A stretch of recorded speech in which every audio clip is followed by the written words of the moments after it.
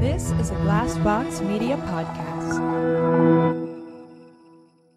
The episodes in this feed were originally published on Crawlspace. Please use caution while listening and follow Crawlspace Podcast for more.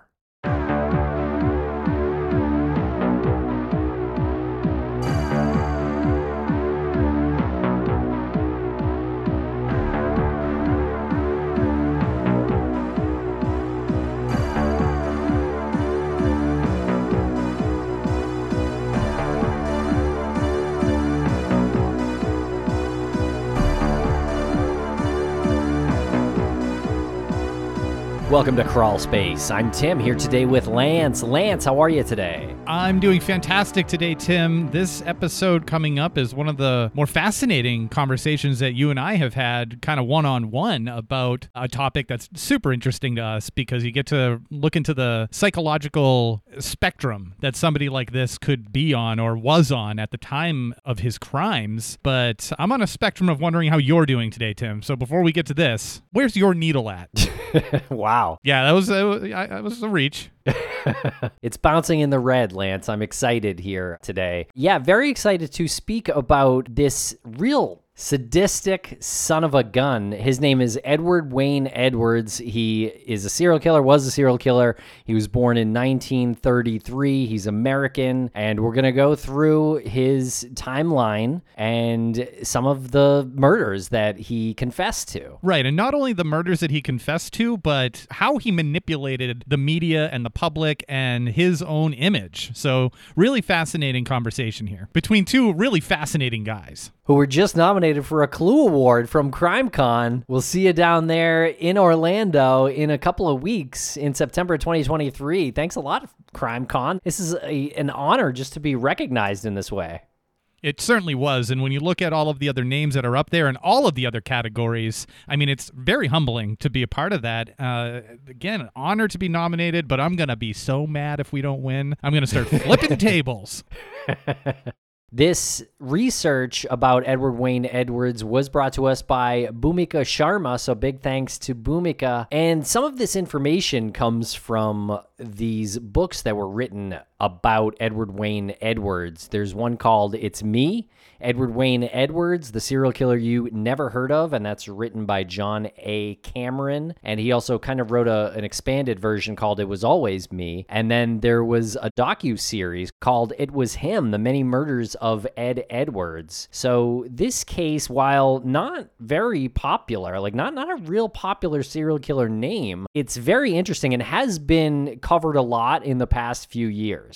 And you mentioned the books, Tim, and the documentary. There's also the podcast called The Clearing, which approaches the story from April Balasio's point of view. She is the daughter of Edward Wayne Edwards, and that is a podcast from Pineapple Street Media and Gimlet Media. So check that out if you want to go into this story from that perspective. And Tim, if anybody wanted to listen to this episode plus every other piece of content that we have without the commercials or sponsorship interruptions, where would they go to do so? Well, listeners can now subscribe to Crawlspace Premium on Apple Podcasts, but if you're not an Apple user, you can go to crawlspace.supportingcast.fm and sign up for the same product there. You get early releases, ad-free episodes, our weekly bonus show, and this is all bundled with Missing, which is another one of our podcasts, and the new podcast from Crawlspace Media called Dark Valley, and you'll hear all of that ad-free.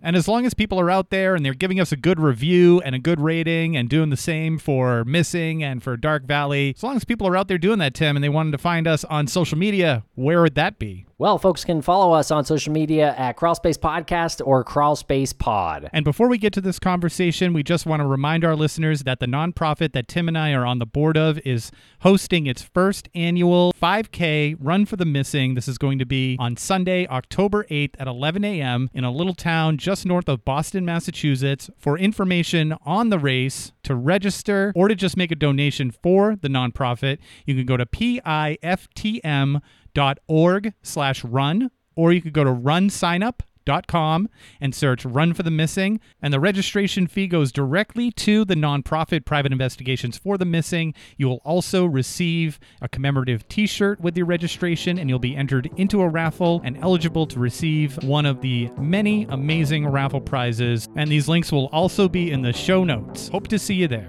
Thanks a lot for listening, everybody. We're going to break quick for commercial here, and we'll be right back to discuss serial killer Edward Wayne Edwards. And a thank you to our sponsors. Back to the program. Edward Wayne Edwards was born June 14th, 1933. He was born as Charles Edward Myers in Akron, Ohio. And we don't know too much about his early life, but when he was about 2.5 years old, he saw his mom, Jillian Myers, commit suicide. She actually did that by shooting herself in the stomach. Really traumatic for a 2.5-year-old. I don't really know how much one can retain at that age. To see something that traumatic must have left quite an impression on him. And to shoot yourself in the stomach, that is one of the most painful ways to commit suicide. That is not instant. That must have done some serious psychological harm to a young boy, as it would anyone. And apparently the shot alone didn't kill his mom instantly, but she died of septicemia a few days later. I couldn't even imagine that. That's such a horrible way to go. And subsequently, he was adopted by Mary Ethel and Fred Edwards. But by the age of 7, he was sent to an orphanage in Parma, Ohio. And this orphanage apparently had nuns that physically and emotionally abused him regularly. And there's also reports that Edwards was the youngest person in the reformatory, and the other kids used to tie him to a tree, taking their turns kicking him, trying to get him to break his bedwetting and to stop his escalating acts of defiance. And apparently there was a nun named Sister Agnes Marie who told him she was his new mother, and she apparently abused him emotionally and physically. It makes me wonder if these nuns, especially Sister Agnes Marie, instructed the kids to do this to him. If this was something where it was kind of like a police your own type thing. And of course, kids that age, they're going to do it. They don't understand the ramifications of their actions. But the orphanage couldn't handle him anyway. They asked his grandmother to come and take him, and on the day he was leaving, Sister Agnes Maria asked him, "Ed, what are you going to be when you grow up?" And he apparently replied,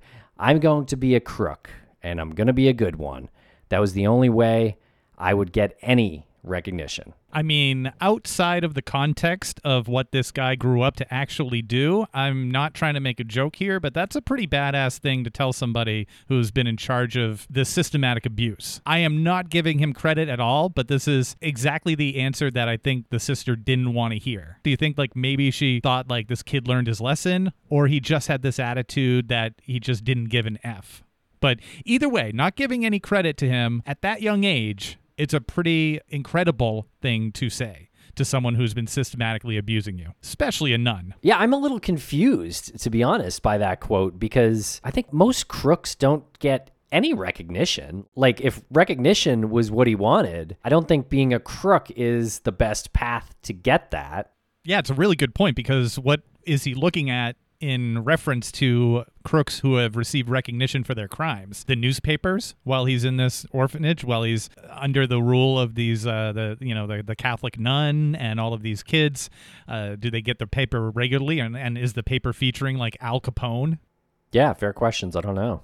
So Edwards lived with his grandmother Annabella Myers for a few years. But unfortunately, in his grandma's advanced age, she could not take care of him, and he was sent to a reform school in Pennsylvania. So after the reform school in Pennsylvania in 1950, he returns to Akron, and this is where he starts committing burglaries. He left juvenile detention to join the Marines. He went AWOL from Camp Lejeune in North Carolina, then arrested in Jacksonville, Florida, dishonorably discharged from the Marines, which is quite a blemish on your military record, especially for a young man in the 50s. Yeah, absolutely. And it's unclear what crime he committed in Jacksonville, enough to get him arrested, and then it led to him being dishonorably discharged. And in April of 1952, Edwards was sentenced to a federal reformatory in Chillicothe, Ohio, for 2 years for impersonating a Marine and interstate transportation of a stolen car. So clearly a young man who has really no respect for the law. it feels like he, after being dishonorably discharged from the Marines, the first thing he does is use that as a con. He's got the uniform, he's got the experience, and he could probably get away with enough before anybody looks into whether or not he's a legit Marine. So he's already living up to his promise to Sister Agnes Marie. And in his 20s and 30s, Edwards moved around a lot and did various jobs like working on ships, selling vacuum cleaners, and fixing things as a handyman. And in 1955, he finds himself in an Akron jail being held on burglary charges, but he breaks out. Well, there you have it. A long list of serial killers breaking out of prison. This is now 4, I think, off the top of my head. So he goes on this string of armed robberies at gas stations, and he's caught in Montana in 1956 and sentenced to a penitentiary in Deer Lodge. And when he was arrested, he claimed that his name was James Garfield Langley, and he was supposedly living with his new wife's brother, Roger White, in Great Falls. That's a pretty royal name to pick, James Garfield Langley. It sounds like the elite. It was the president, James Garfield. Bingo. I think that's probably why he chose it. So he spends about 3 years in prison in Montana, and he was released in 1959. But during that time, there was a couple, Patty Kalitsky and Dwayne Bogle, who were murdered in Great Falls, Montana in 1956, January of 1956. This is like a Lover's Lane double murder where these two victims were shot execution style. But in 2021, it was actually reported widely, the Cascade County Sheriff's Office concluded Kenneth Gould, who died in Oregon County in 2007, more likely killed Patty and Dwayne. Makes me wonder how long Edwards remained a suspect in this Lover's Lane style murder. Yeah, isn't that strange? And apparently Whitey Bulger was even a suspect for a period of time. And so around this time, Edwards was traced to Colorado, where he got in trouble for cashing some checks that had to do with the Portland Bowling Club, of which he was a member. And shortly after that, he was added to the FBI's 10 most wanted fugitives list.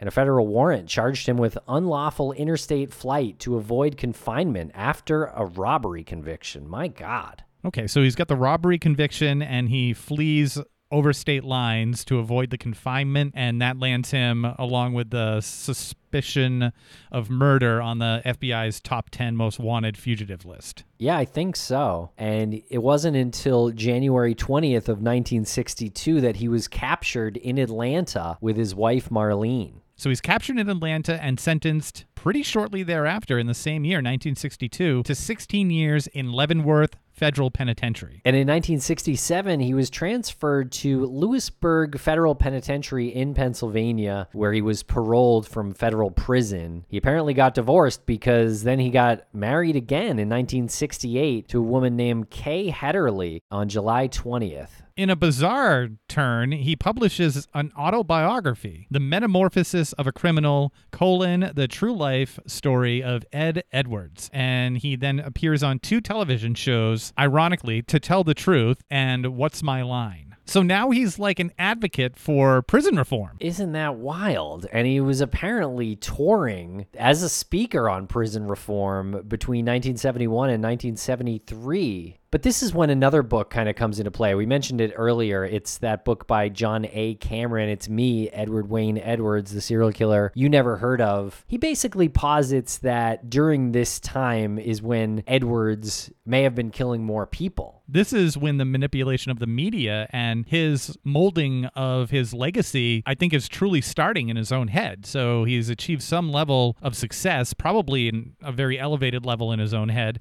but some level of success. So now he's almost operating under that dual personality. Yeah. It must give him a rush or something to think that he's fooled so many people, because he's not quitting a life of crime. And in fact, he goes on to murder people. In fact, he leaves Wisconsin in September of 1980 after being questioned about the Hack Drew murders. In 1982, December 1982, he's added another crime specialty to his resume in the form of arson, and he's incarcerated in Pennsylvania prison. And he was finally released in July of 86. And there's a few other murders that Edwards was suspected of during this time in his life. And in 1960, he was apparently a suspect in Portland, Oregon. He was looked at as a person of interest in the slayings of 2 teenagers. And Edwards was also suspected of a 1964 double murder of James and Lois Arata. So this happened in Great Falls as well. They were murdered in a grocery store. They were murdered in a grocery store. Yeah, apparently Lois was stabbed 13 times in this store. But Edwards was cleared of any involvement in that double murder because he had an airtight alibi. He was actually incarcerated in Leavenworth at the time. And in Ohio in 1977, William Billy Lavaco was 21 years old from Doylestown, Ohio, and he had been dating Judith Straub, who was 18, from Ohio as well, in Sterling. They'd been dating for 8 months, and on August 7th of the same year, 1977, Judith's car was discovered in the parking lot of the Silver Creek Metro Park. Her purse and shoes were found inside the car, and concerns grew as Judith couldn't be located. So family members gathered. Obviously, they were worried. Police initiated a search effort, and they even received some support from a National Guard helicopter. However, their remains were found. And they had both been shot at point-blank range by a 20-gauge shotgun. So Edwards was a suspect in those murders, and then in 1980 in Concord, Wisconsin, Tim Hack and Kelly Drew went missing.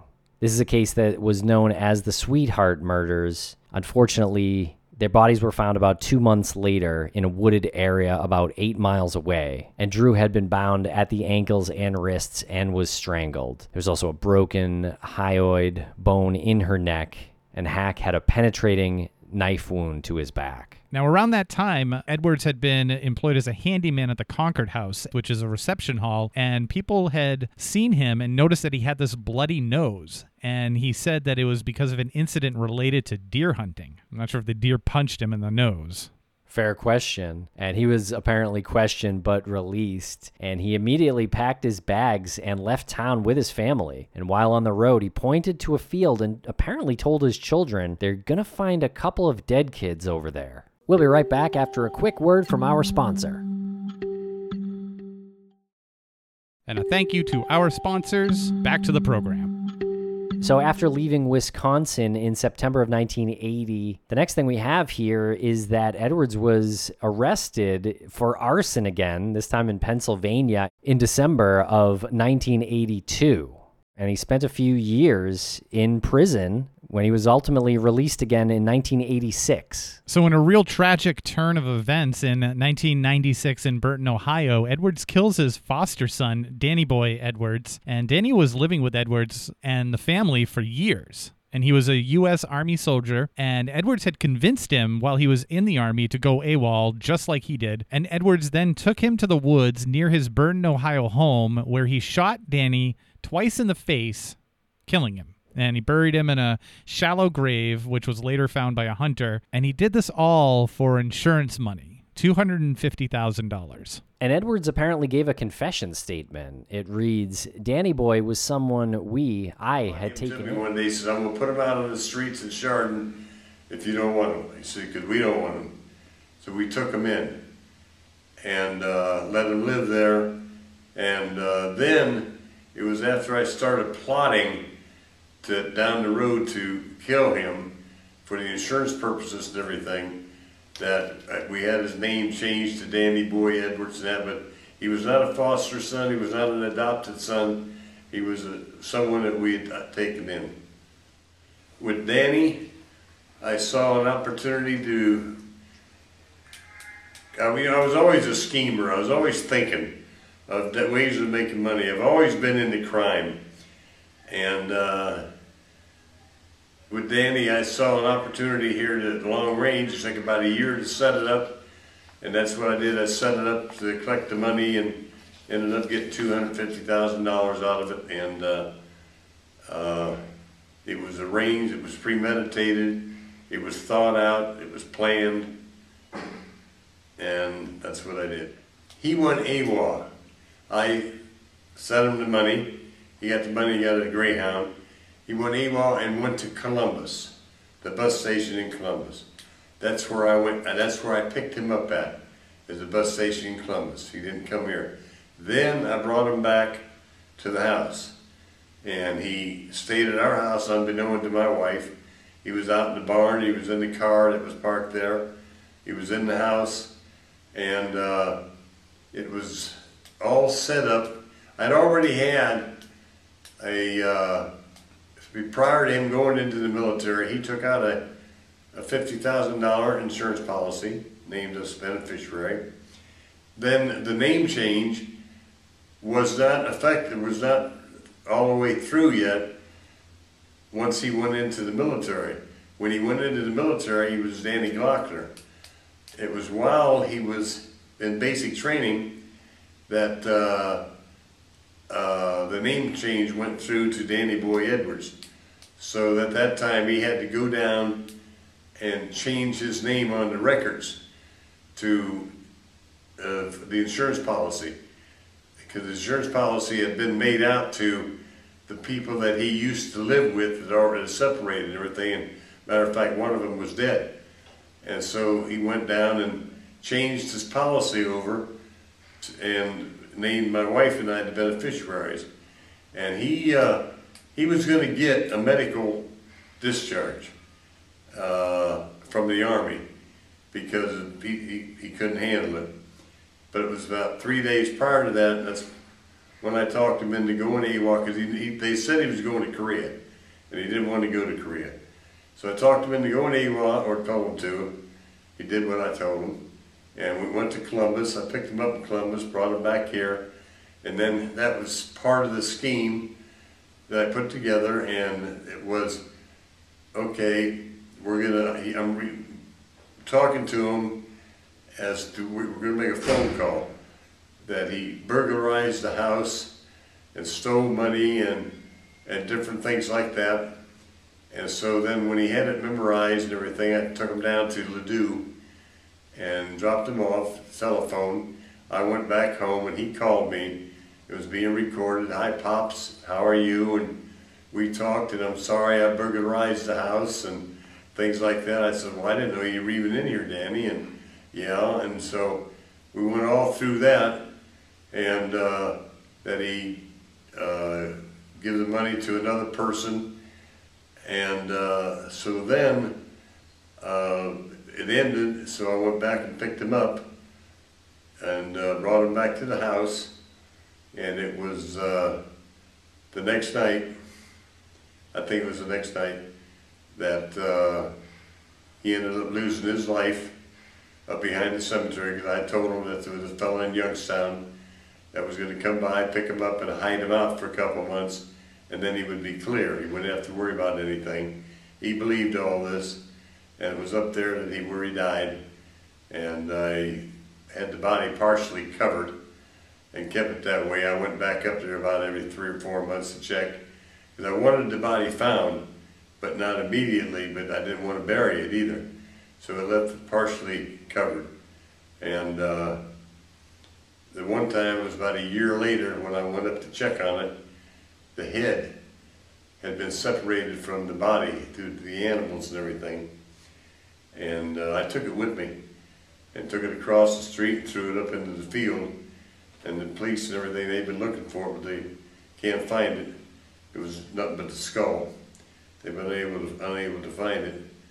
But there was a hunter that found Danny, and the rest of the story everybody knows it, where he was found and why. But that was set up. And after he was found, it was, I'm not sure, maybe a year later, maybe not as much as a year, that I collected $250,000 from the investigation. But the attorney, I had an attorney representing me, and he got a third of this, so the rest of it we got. And my wife, she was not aware of any of this. I endorsed all the paperwork and forged her name, and she knew absolutely nothing. She's a very Christian-like woman. We'll be right back after a quick word from our sponsor. And a thank you to our sponsors. Back to the program.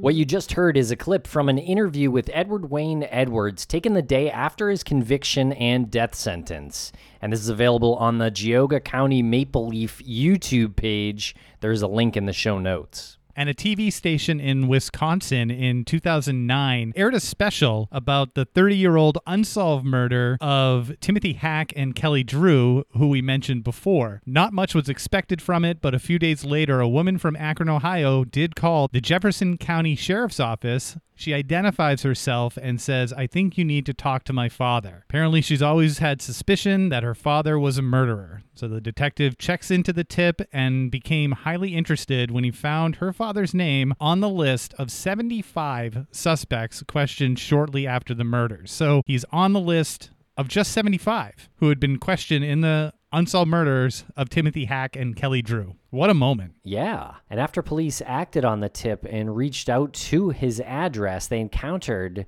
this overweight, sickly-looking Edwards who was on oxygen and bound to a wheelchair. He denied knowledge of the crime or memory of the incident, but when he was asked if he had ever been deer hunting, he apparently responded, "Oh, that murder." So he eventually submitted to DNA testing, and the results came back with an exact match. And because of his declining health, Edwards was flown from Louisville to Wisconsin, where he enters a plea of not guilty to the charges, and for nearly a year, there are few developments in the case. So Homeland Security worked to send out a bulletin to law enforcement agencies in all the cities mentioned in Edwards' book, Metamorphosis of a Criminal. And in 2010, Edwards changes his plea and confesses to the brutal slayings of the two Wisconsin teens in 1980. He then surprises law enforcement by also confessing to the 1977 unsolved murders of the two teens on Lover's Lane in Ohio. He concluded by providing details of the 1996 execution and beheading of his adopted son, collecting $250,000 in life insurance. And Lance, author John Cameron has some cases that he's looked into that he thinks Edward Wayne Edwards is a good suspect for. And some of them you definitely know. One of them is the Zodiac Killer, and really he's not the only one, John Cameron that is, who is talking about this possibility online. And it is a fascinating theory to kind of roll around in your head, because Cameron is quoted as saying he robbed a bank, tried to escape, got a 15-year sentence, and only served 5 years. Look at his arrest date, February 9th, 1962, and the parole date, September 20th, 1967. He got 10 years cut off of a 15-year sentence, and he was one of the FBI's most wanted men in 1961. So Edwards is the FBI's most wanted man in 1961, and he gets favorable treatment in 1967 and is released a year before the Zodiac killings. He had to have been informing. He had a long history of doing that. Right. Yeah. And I think he's sort of suggesting that Edwards was an FBI informant, which is an interesting thought. And a little bit of background here on the Zodiac killings. And this unknown killer killed from 1968 until 1970 in the Bay Area of California. He killed 5 in 4 separate attacks in Vallejo, Benicia, Lake Berryessa, and finally in the heart of San Francisco. And he approached lovers on lovers' lanes and shot them repeatedly. And at Lake Berryessa, he put on a black executioner's hood with the Zodiac cross and circle and viciously stabbed a young couple laying on a beach. And the surviving boy at Lake Berryessa said that the Zodiac mentioned having been in Deer Lodge prison, having escaped and stolen a car. And it is true that Edwards spent 3 years in Deer Lodge from 1956 to 1959 after fleeing Great Falls, where he had killed a young couple on Lover's Lane. He got caught in Billings for a robbery. He was in a stolen car and had tried to escape from the Yellowstone County Jail. So, I mean, some of those details do line up, and the timeline does line up. So I'm not sold on this. And a victim described the Zodiac Killer physically, saying he was barrel-chested, 5'8" to 6 feet tall, dark hair, and heavy set, wearing a dark jacket and dark clothing that seemed sloppy and disheveled. He appeared to be in his 30s and fairly unremarkable. He ducked between some trees and emerged about 20 feet later. He was wearing a black hood that appeared professionally sewn and had the Zodiac's signature cross and circle on the front. And Edwards' description when he was in his mid-30s, 35 years old in 1968, 5 foot 8 inches, so that fits the height, 185 pounds, a bit pot-bellied, reddish brown hair, and yes, he was barrel-chested. He matched pretty much every aspect of the Zodiac composite. Edwards' MO throughout his life was to seek recognition by contacting the press and the police. He had done so in 2010 after his capture. He had used knives, ropes, guns, and fire to kill, and that is also what the Zodiac had claimed. And here's a decoded message sent by the Zodiac Killer. Quote, "I like killing people because it is so much fun. It is more fun than killing wild game in the forest because man is the most dangerous animal of all. To kill something gives me the most thrilling experience. It is even better than getting your rocks off with a girl. The best part of it is when I die, I will be reborn in paradise, and all I have killed will become my slaves. I will not give you my name because you will try to slow down or stop my collecting of slaves for my afterlife." Now, that is a pretty famous decoded message from the Zodiac Killer. The less famous quote from Edwards' book reads, "He believed that anyone he killed would be his slave in the next life."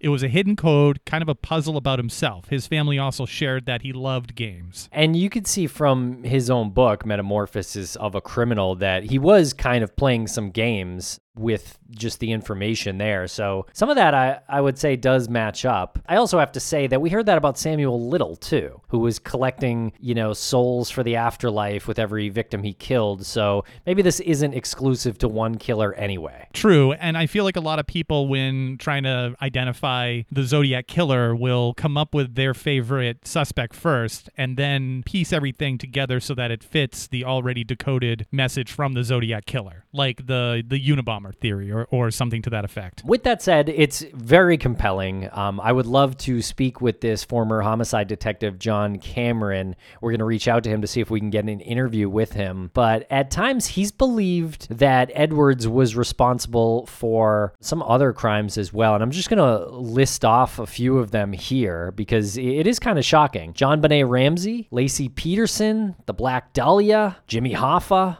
Chandra Levy, Martha Moxley, Adam Walsh, Teresa Halbach, the West Memphis Three. So yeah, it's intense in that there's a lot of these theories that when you look at every one of them individually, you're like, okay, I could see maybe, like we just did with the Zodiac one. But it's definitely hard to believe that Edwards was responsible for all of those. Well, it's kind of impossible to believe that he'd be responsible for the Black Dahlia. Yeah, I believe Edwards was only 13 at the time in 1947. So yeah, I agree with you there. And Halbach is chronologically the last victim on the list, died in Wisconsin in 2005, and Edwards was 72 at that time. So while not impossible, maybe physically unlikely on that end of his life too. I mean, Adam Walsh as well. It just feels like to me, and I'm not trying to make light of this, but it feels like to me, it's just a collection of, and John Benet, it's just a collection of very famous murders that are yet unsolved. Yeah, well, I hope we get the chance to talk with John Cameron about these because I do think he's got some compelling facts for suspecting Edwards for all of these. Now, we've quoted from his book a few times, Metamorphosis of a Criminal, but we wanted to just read a few more that really showcase what his personality was and whether or not this is factual, because if so, he's trying to project that he did, in fact, live up to what he had promised to Sister Agnes Marie when he said he was going to be a crook and he was going to be a good one. So he has this quote. The first one that we want to read is about hitting women. And he writes, "I slapped her, knocked her down, kicked her, picked her back up, and knocked her down again. I fattened her lip, bruised her up, and cussed her out violently. I called her a whore, a slut, a little son of a bitch, and threatened to cut her tits off and flush them down the toilet." End quote. And he wrote about self-harm tendencies after being caught in Montana in 1956. He wrote, "I did not want to do away with myself, but I did intend to do my best to escape. Slashing my wrists had been a hopeful act. About a week later, I went to court with a court-appointed attorney. The judge asked, 'Do you have anything to say before I pronounce sentence?' 'Yes, sir. I would like to ask for leniency. I realize the mistakes I've made, and I've come clean with everything. I have a wife and a child on the way. I'd like an opportunity to go back and start a new life.'" Yeah, so I guess this is him saying, look, I used to be a bad guy, and I am good now. I've got a kid on the way. I'm asking for leniency. And I guess his fictional narrative is that he was granted leniency and I guess turned his life around from the way he used to talk to women and the crimes he used to commit. But actually, we know that wasn't true at all. Yeah, and he used suicide and self-harm as, again, another con. He didn't actually want to do away with himself. He didn't actually want to kill himself. He wanted it to make it look like he was suicidal so that he could get leniency because he realized the mistakes of his way. Yeah, no, con man, that's the right description. Con man and murderer, Edward Wayne Edwards. An arsonist. And family man. And Edwards passed away from natural causes at the Corrections Medical Center in Columbus, Ohio on April 7th, 2011. And this spared him from the scheduled lethal injection execution, which was set for August 31st of the same year.